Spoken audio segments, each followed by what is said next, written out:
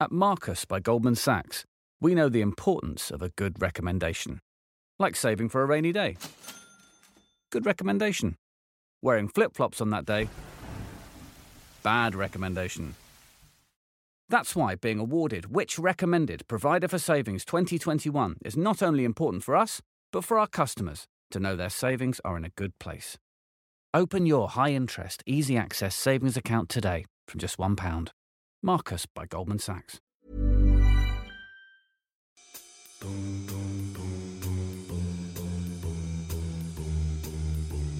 Prospect Lives.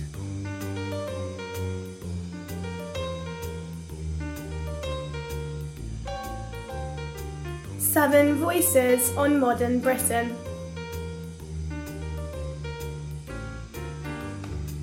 I have always enjoyed drinking alcohol, something which is rather at odds with my job as an addiction psychiatrist. Farmers always talk about the weather. But why? I'm used to suffering agonies about the outcome of a match, but I've never before been nervous about whether my friends were going to hate me after. You can't help the family you're born into, but you can choose the family you make.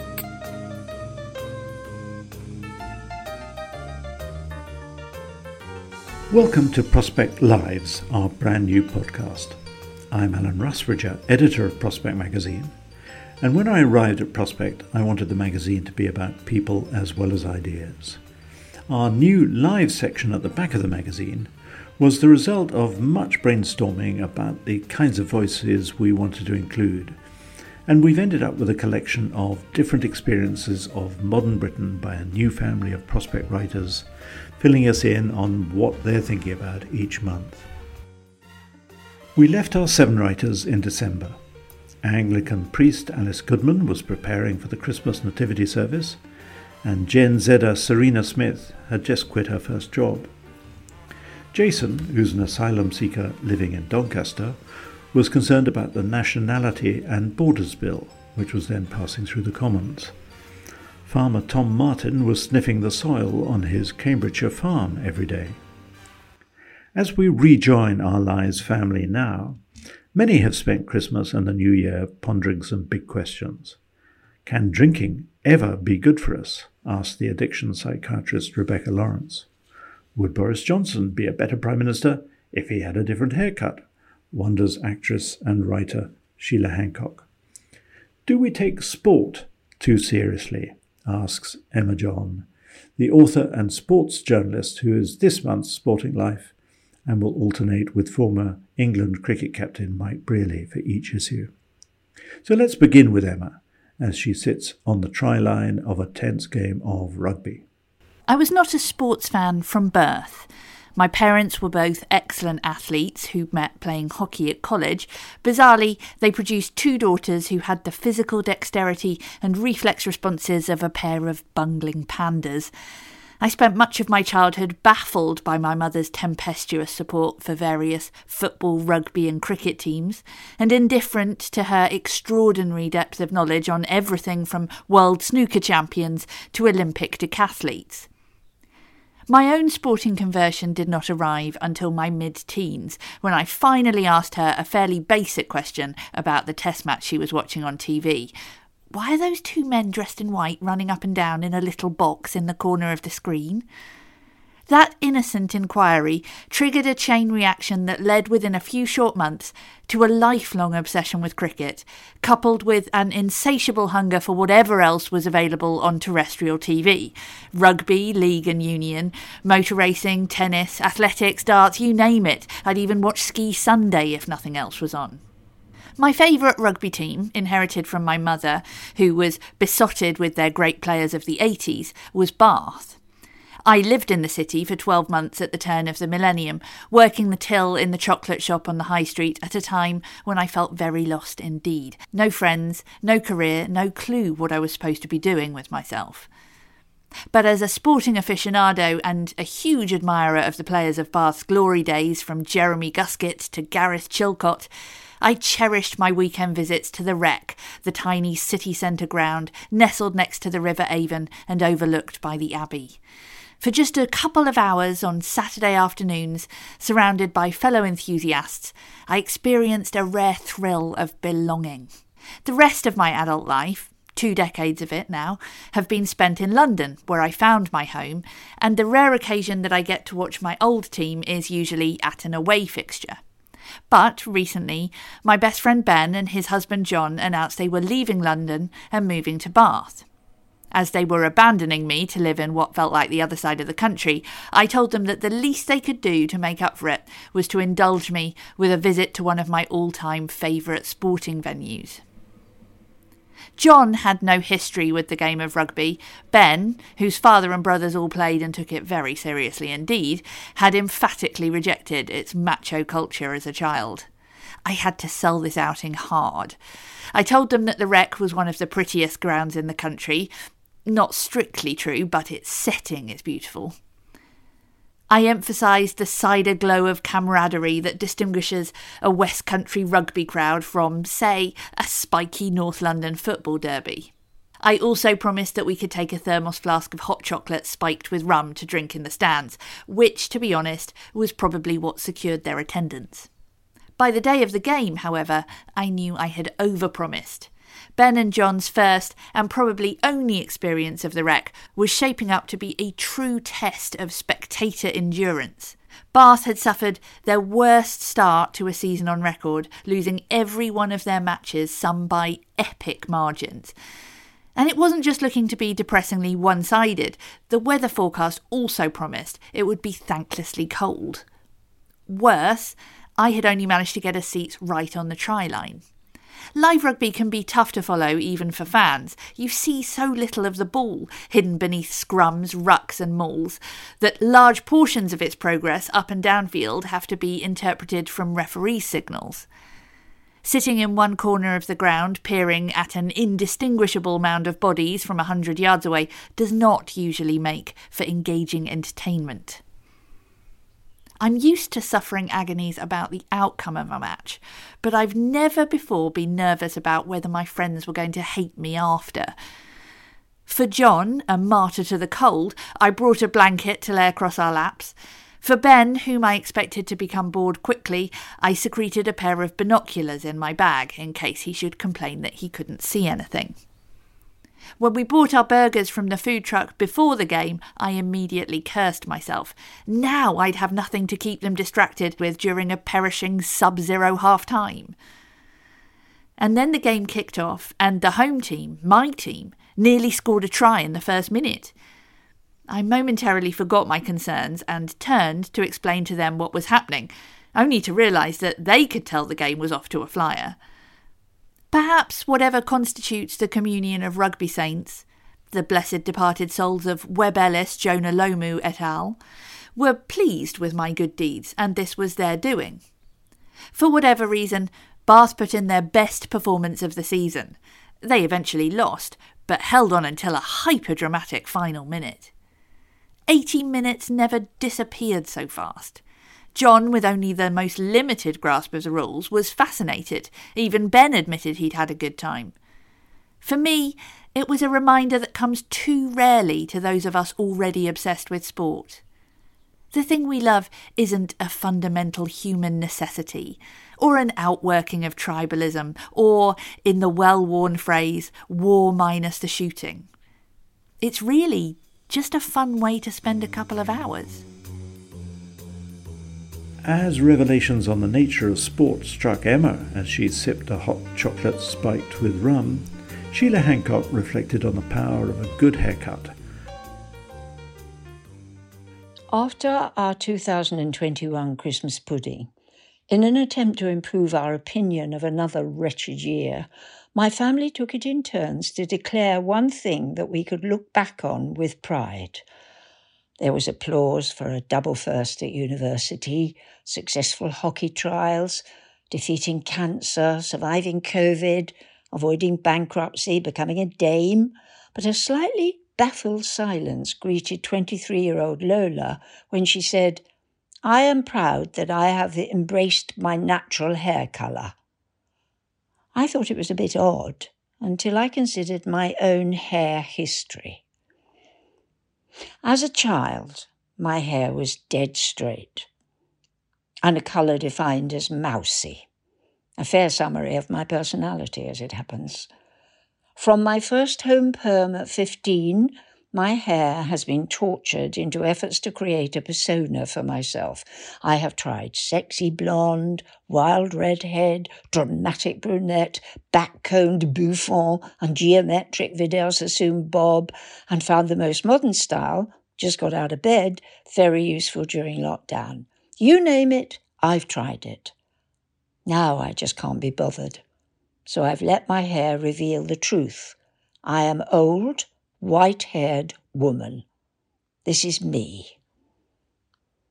I'm delighted that Lola has acquired self-knowledge in 23 years rather than 88.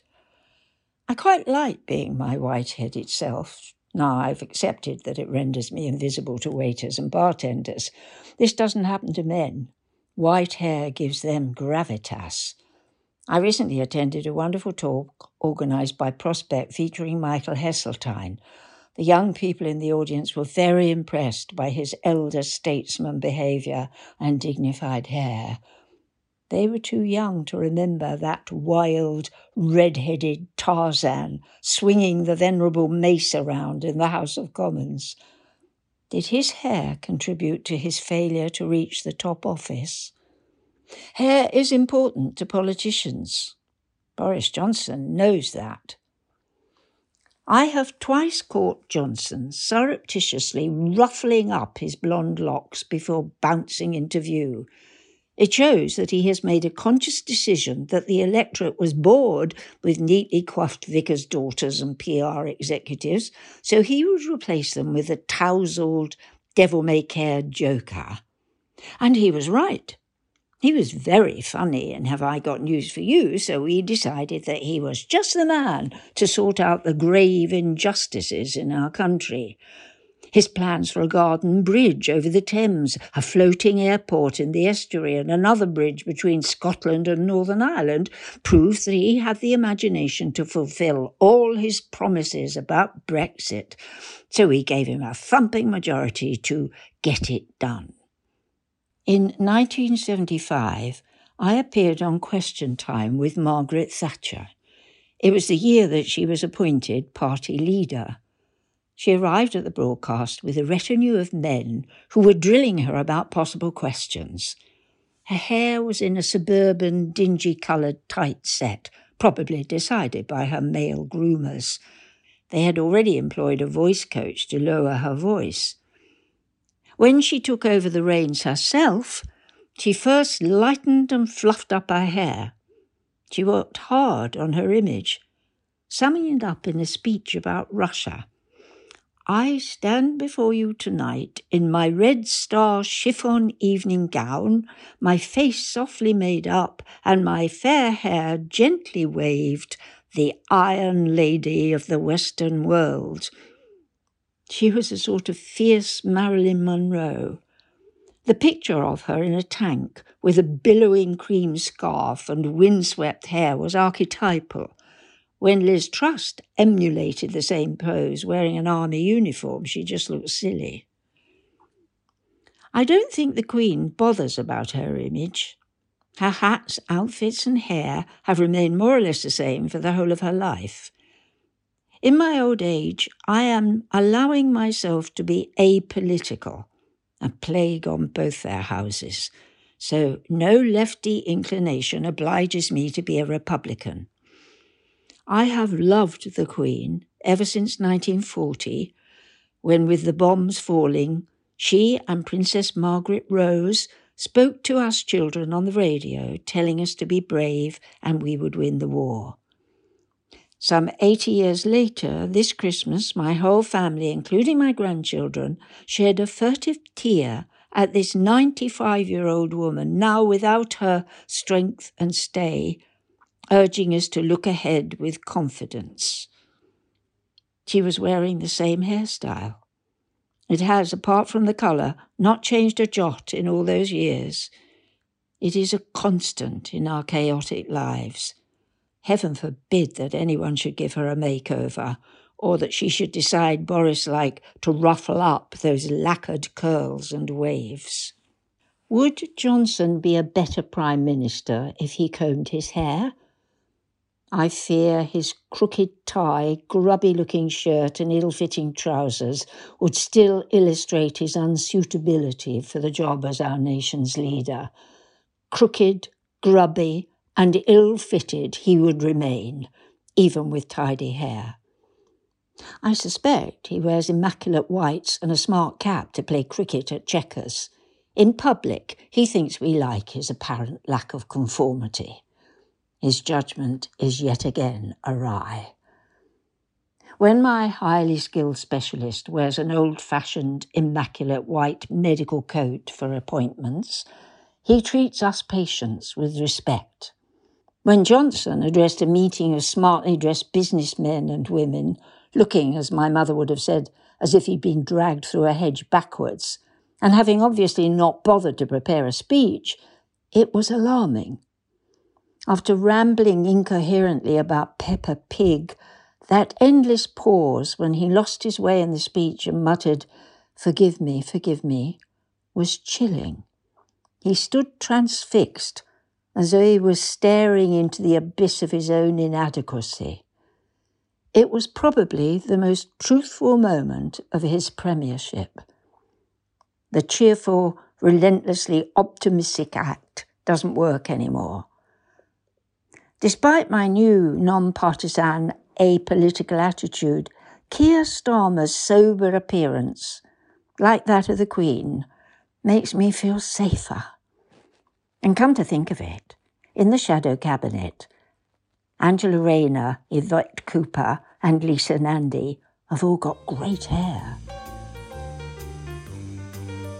Sheila's frustrations with the Prime Minister are shared by Jason Thomas Fornillier, who feels his community is under threat. It was a stunning day in August. I had travelled to Manchester with a group from a refugee charity I volunteer with. The city was buzzing with energy. I wore casuals that day, my Nike polo t-shirt and black denim shorts with sunglasses to keep it fashionable, as they say. We had lunch at Nando's, and I had couscous with chickpeas and hummus, along with an aubergine burger. I was sitting with Anna and Jonathan, coordinators from Refugee Asylum Seekers Voice charity, as well as other members from our WhatsApp group. It was so wonderful to meet so many of them in person for the first time, and there was a real camaraderie in our conversation. We talked about our goals for the future, what kind of work we want to do if we get refugee status, what parts of England we would like to visit. It was just positivity and hope overflowing. This community is my new family. Our social get-togethers are a blessing. Truly, you can't help the family you're born into, but you can choose the family you make.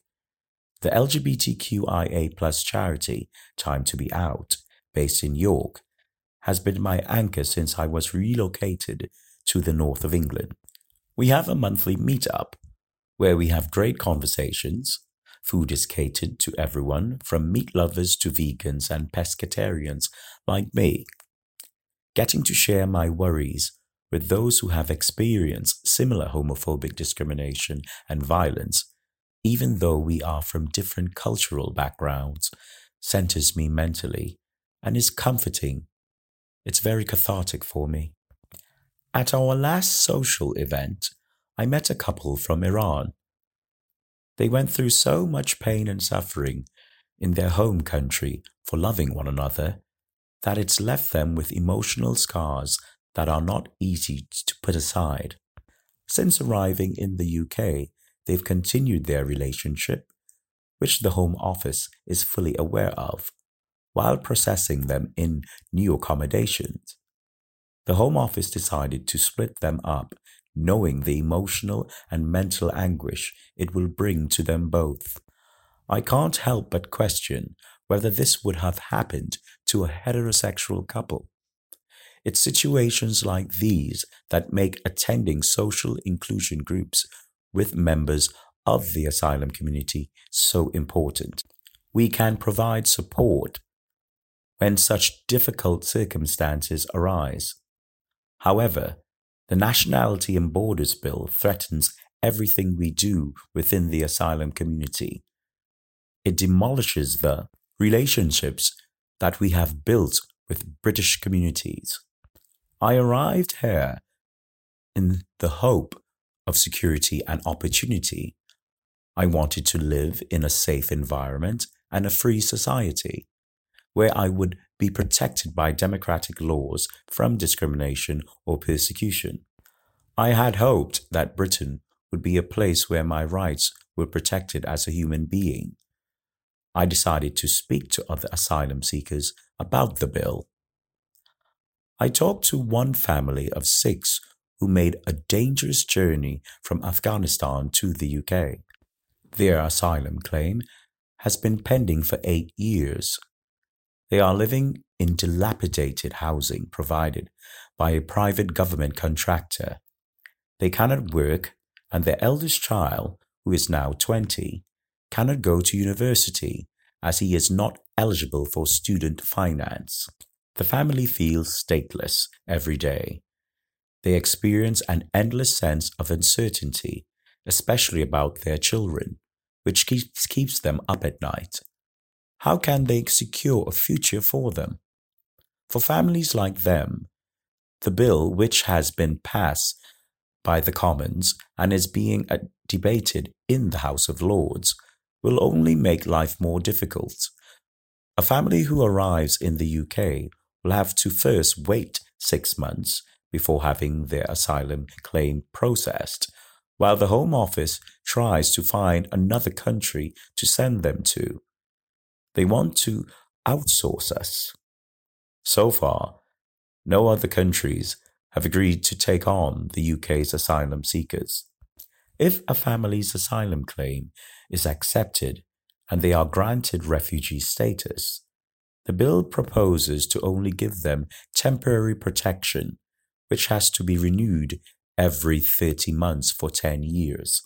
I know what it feels like, the fear to have your place in this country constantly dangling over your head, feeling like you have to prove yourself all over again every couple of years would be exhausting.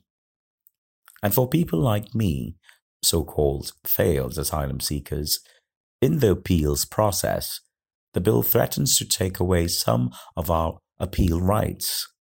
I could lose the opportunity to challenge previous decisions made on my asylum claim that may be questionable. In 2019, more than 50% of asylum decisions made by the Home Office were overturned on appeal to the tribunal. The new bill could undermine justice.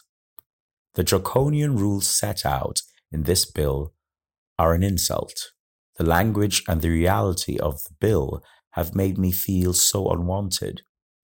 For people seeking asylum here in the UK, the policies make us feel like we're all inanimate things. The government has to reduce us to full stop in a sentence. While Jason celebrates the restorative power of a social get-together, a big New Year's Eve bash leaves Gen Zer Serena feeling lukewarm.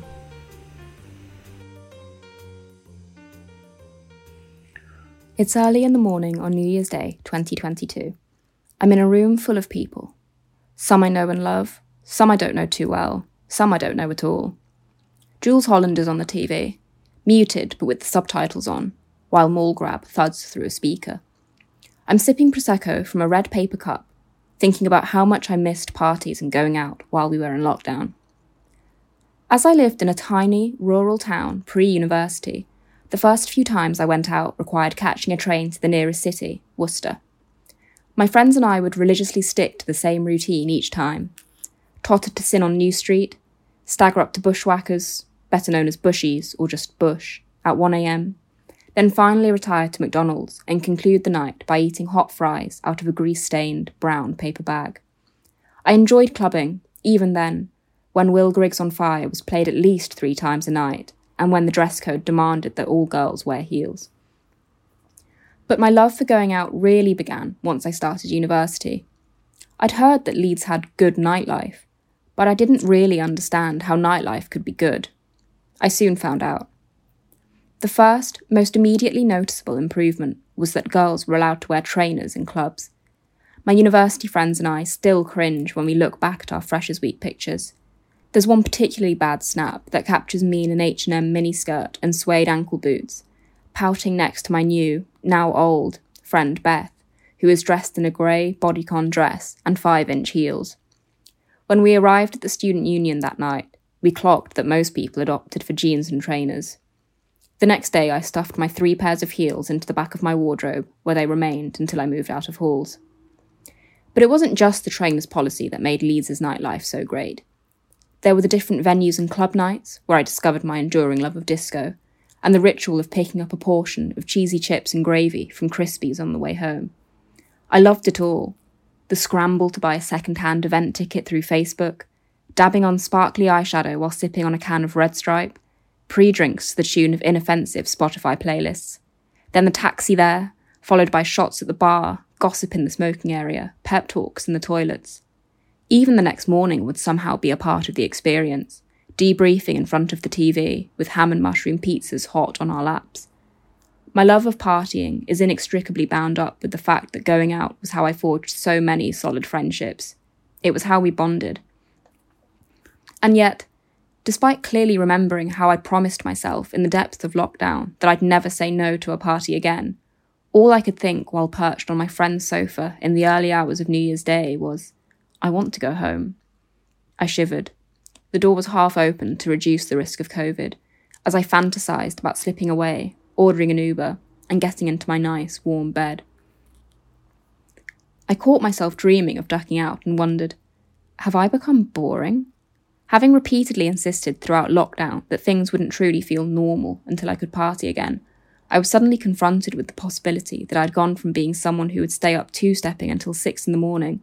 to someone who would choose a solid 8 hours of sleep over anything. A guilty part of me likes the mundanity of my current routine. I like that my weekends are primarily for cooking indulgent meals and burning scented candles and binge-watching The Sopranos. Some people have dubbed the pandemic the Great Accelerator. So is it that I've simply prematurely aged out of going out? Sometimes I think to myself, curled up in bed watching Netflix on a Friday night, are my clubbing days over for good? But of course, they aren't. Although my friends are scattered across the country nowadays, and we go out once every 3 months as opposed to once every 3 days, it's still just as magical to be in a crowded bar, clutching their hands, singing terribly along to Don't You Want Me. Sure, some days I'll be sound asleep by 11 p.m, but other days I'll be in the kitchen at a house party, sinking extra strong vodka and cokes, itching to get back on the dance floor.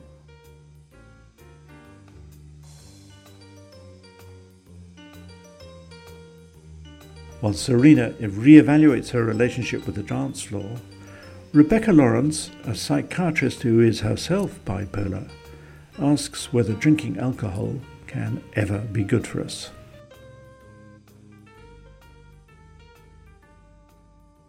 I have always enjoyed drinking alcohol, something which is rather at odds with my job as an addiction psychiatrist.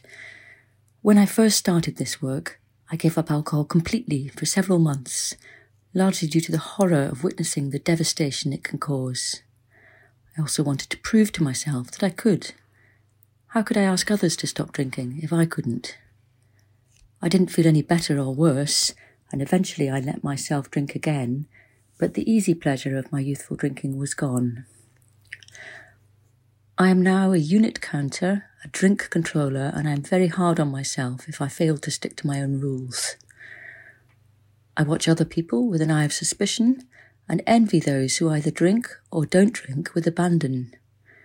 For me, and for many others, drinking and guilt walk hand in hand. But sometimes I wonder, if I ditched the guilt and self-monitoring, would I really drink any more? The truth is, I doubt it. Modern life is filled with so many instructions and apps telling us how we should live that it's quite hard to listen to our own minds and bodies, which are often best at telling us when we've had enough. And this leads me to a further thought. Can drinking ever actually be good for you? I don't mean in terms of the oft-quoted health benefits of red wine, as I think most people know that is largely wishful thinking. Instead, I mean more in terms of happiness and connection or fulfillment.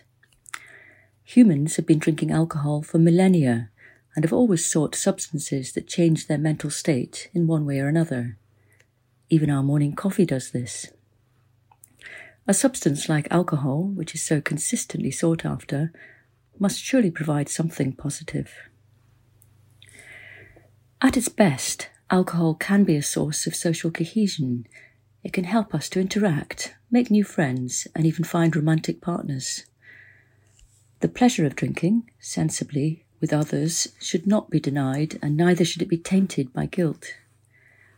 We must never forget the problems caused by alcohol, both to individuals and society, but neither should we lose sight of the joy it can bring. The anthropologist and evolutionary psychologist Robin Dunbar has researched these potential benefits. He suggests that they may relate to the triggering of the endorphin system. But 1 in 5 adults in the UK don't drink at all, and there are of course many other ways to trigger our endorphins, such as exercise. We don't need to drink, but many of us do. I've spoken to many people with alcohol use disorders, both friends and patients, and one thing strikes me. For them, it's never enough. Most of us quickly tire of drinking and usually turn down that last one, but for some people, this is almost impossible. It's as if their reward pathway has been misset, as if it never says stop and just carries on shouting for more. I often ask my patients, what do you enjoy about drinking? Many of them look at me, uncomprehending. After alcohol has ripped their lives apart, there is often no pleasure left. But for others, there is still some joy in drinking, and understanding that can be vital to making changes. It must be hard to admit to enjoying something that you think you shouldn't, perhaps even more so when it's hurting you or the people you love. I've heard so many non-drinkers ask blankly about someone with alcohol problems, why can't they just stop? But this can be a harsh and unforgiving question. Personally, I consider myself enormously lucky that I can stop because, if I couldn't, I would not be able to continue drinking and would have to stop completely. But perhaps the truth is that I have never enjoyed it enough, that alcohol dependence may be a consequence of liking alcohol far too much, or of finding that it relieves pain far too well, at least at the start. Later, it causes its own pain. A cool glass of wine with a friend is the epitome of joy for me, but it's just as much about the friend and the end of the day and relaxing. I would never advise someone else to drink, but neither would I promote universal abstinence. The pandemic has made life harder for many of us, with people less able to see each other, and there's no doubt that some are drinking more to relieve boredom and depression, and perhaps to fill the gaps left caused by social isolation. Hopefully, 2022 will bring more happiness to all of us. For those of us who drink, we will enjoy it in moderation. Drink when your mood is good, drink with friends, and stop as soon as it no longer makes you happy. I think that works for me. While Rebecca pledges to ditch the guilt and self-monitoring, Anglican priest Alice Goodman suffers with a classic case of clergy burnout. January, when the many services of Christmas are done and in the register, and Ash Wednesday hasn't yet appeared over the horizon, is the classic time for a priest to escape from the parish. I'd been looking forward to my holiday for 1.5 years. I'd turned off my email and handed all parish matters to the church wardens to deal with. There would be services in the benefice, but other people would lead them. Meanwhile, I looked forward to reading in bed, walking on the beach, making a fire in the fireplace, reading some more, and then eating Christmas leftovers. I'd knit, I'd nap. I would look at the sky and the fells and bask in the silence. On the way up the motorway, a blinking light on the dashboard indicated that the diesel particulate filter was not, as I had hoped, regenerating itself. And on the drive back from our first beach walk, the check engine light came on. All bad signs. That night I woke up at 4. Fear and trembling came upon me. My teeth chattered, and my bowels turned to water like the psalmist's. Unlike the psalmist, I went into the bathroom and took a sertraline and a couple of loperamide tablets, and lay down again, listening to the World Service and the quiet breathing of the dogs. The things I'd been holding together in the parish had all come loose. The griefs, my own and those of my neighbours. The worries, the responsibilities, the form-filling, the money needed to repair the roof of the little church at 6 Mile Bottom, and the money needed to pay the parish share. The people I'd not been able to visit and hadn't even managed to call. Things past and things to come. The state of the world, the state of it. Oh, and the check engine light, which had set off all this horror. If the engine failed, how was I going to get home? Whom could I call? Gradually, over the course of the holiday, I regained my equilibrium. Even now my hands still shake, making the carrying of a cup of coffee and a plate of toast more of a task than it should be. But when I wake at 4, the sounds of the sleeping house send me back to sleep. After New Year's, when everything reopened, the master mechanic at the garage in Barnoldswick regenerated the car's diesel particulate filter and changed the oil. It almost sounds like something from the Psalms, doesn't it? For he hath regenerated my diesel particulate filter, and my oil hath he changed. My soul is quieted, like a weaned child upon its mother's breast. The model and justification of most holidays taken by clergy is Jesus' custom of going to a deserted place to pray. He did it, you should too. From the earliest centuries, Christianity had its contemplative side. These stories are its foundation. Before that, though, there's the account of the flight of the prophet Elijah from the vengeance of Jezebel in the 19th chapter of the first book of Kings. This is the model of clergy burnout. An angel gives him a hot cake baked on a stone and lets him sleep. Then, when he wakes, he is offered another cake and sleeps again. Only after that does he go up to the mountain of God, where the Lord speaks to him, not in the sound of gale or earthquake, but in sheer silence, the echoing silence where the wind and the earthquake have passed. In that silence, God tells Elijah that there will be a new king, and also that there will be a new prophet, because more people have been faithful than Elijah is willing to credit. That's a favorite story of mine, as is the one told by the reclusive 19th century Hasidic sage Menachem Mendel Morgenstern of Kotsk, better known as the Kotzker Rebbe. It concerns the sacred goat, whose horns reached up to the heavens. As he walked through the world, the goat heard a poor old man crying. "Why do you weep?" asked the goat. "Because I have lost my snuff-box." "Cut a little bit from one of my horns," said the goat. "Take what you need to make a new one." You can guess what happened next. There are more poor folk in the world who have lost their snuff-boxes than you can count. The last 5 days of the holiday were idyllic. I listened to the sounds of the river, the sparrows in the hedge, the hum of a quiet house. The last 5 days of the holiday were idyllic. I listened to the sounds of the river in spate, the sparrows in the hedge, the hum of a quiet house. My thoughts moved together like a school of transparent hatchling fish. I'm not Jesus, not Elijah.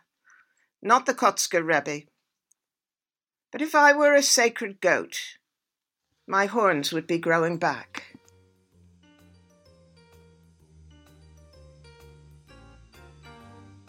As Alice basks in the silence of the fells and the sky, Farmer Tom is troubled by the increasingly dramatic weather events that capsize his crops and his profits.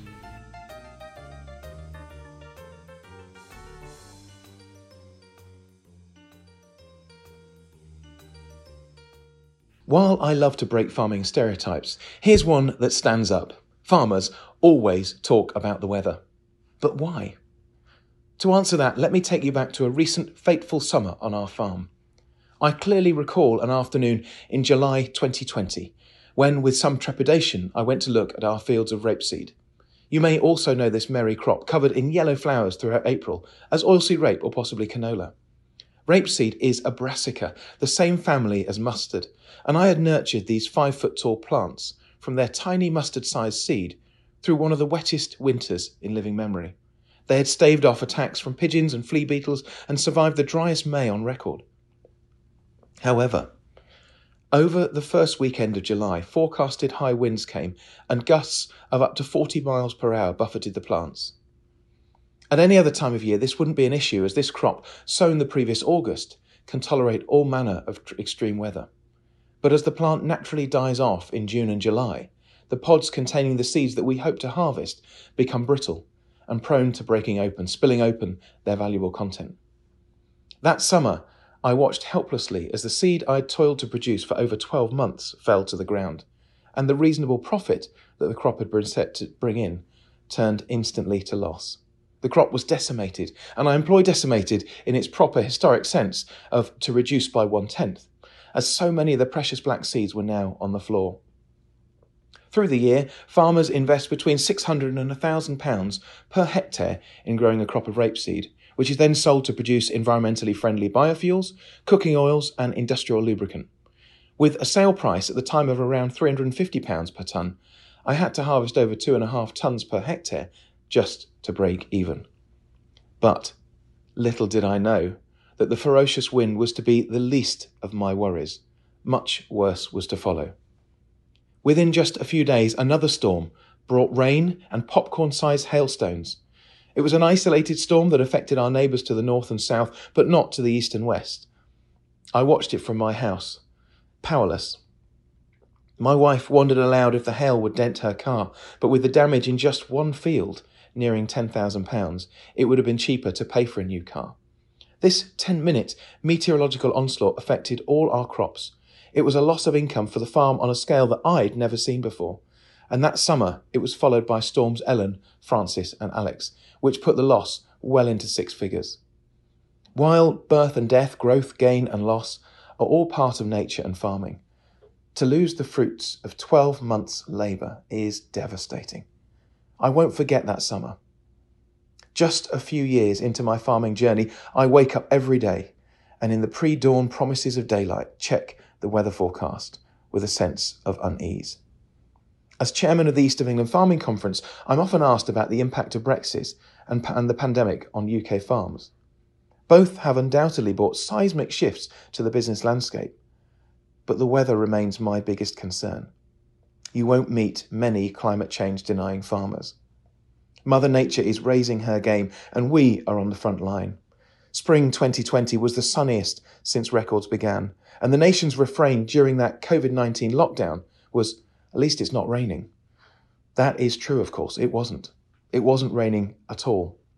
Local weather stations recorded 0 millimetres of rain during much of that spring, and the crops stalled, wilted, and in many cases died.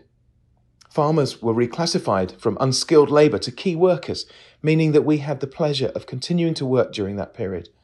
I must say we were immensely grateful to escape martial confinement, but the relentless drought meant that once again soil moisture was evaporating, and with it our profits.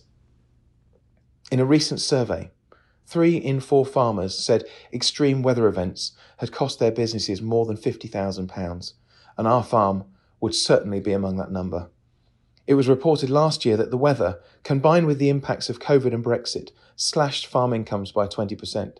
The previous few years have seen records for temperatures and drought.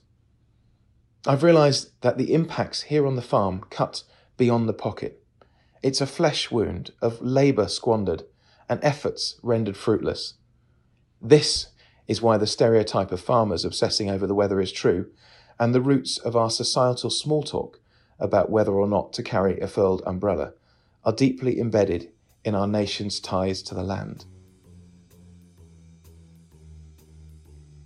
Thank you so much for tuning into our Prospect Lives podcast. Listen out to hear more from our family of writers in March, and tune into our regular podcast every Wednesday. And if you enjoyed hearing from our wonderful Lives columnists, escape the echo chamber and grab a copy of Prospect from the newsstand now, or even take out a subscription, or go to the website, where you can read writing from Archbishop Justin Welby, Ruth Davidson, David Bediel, and many more. Goodbye, stay safe, and see you next time.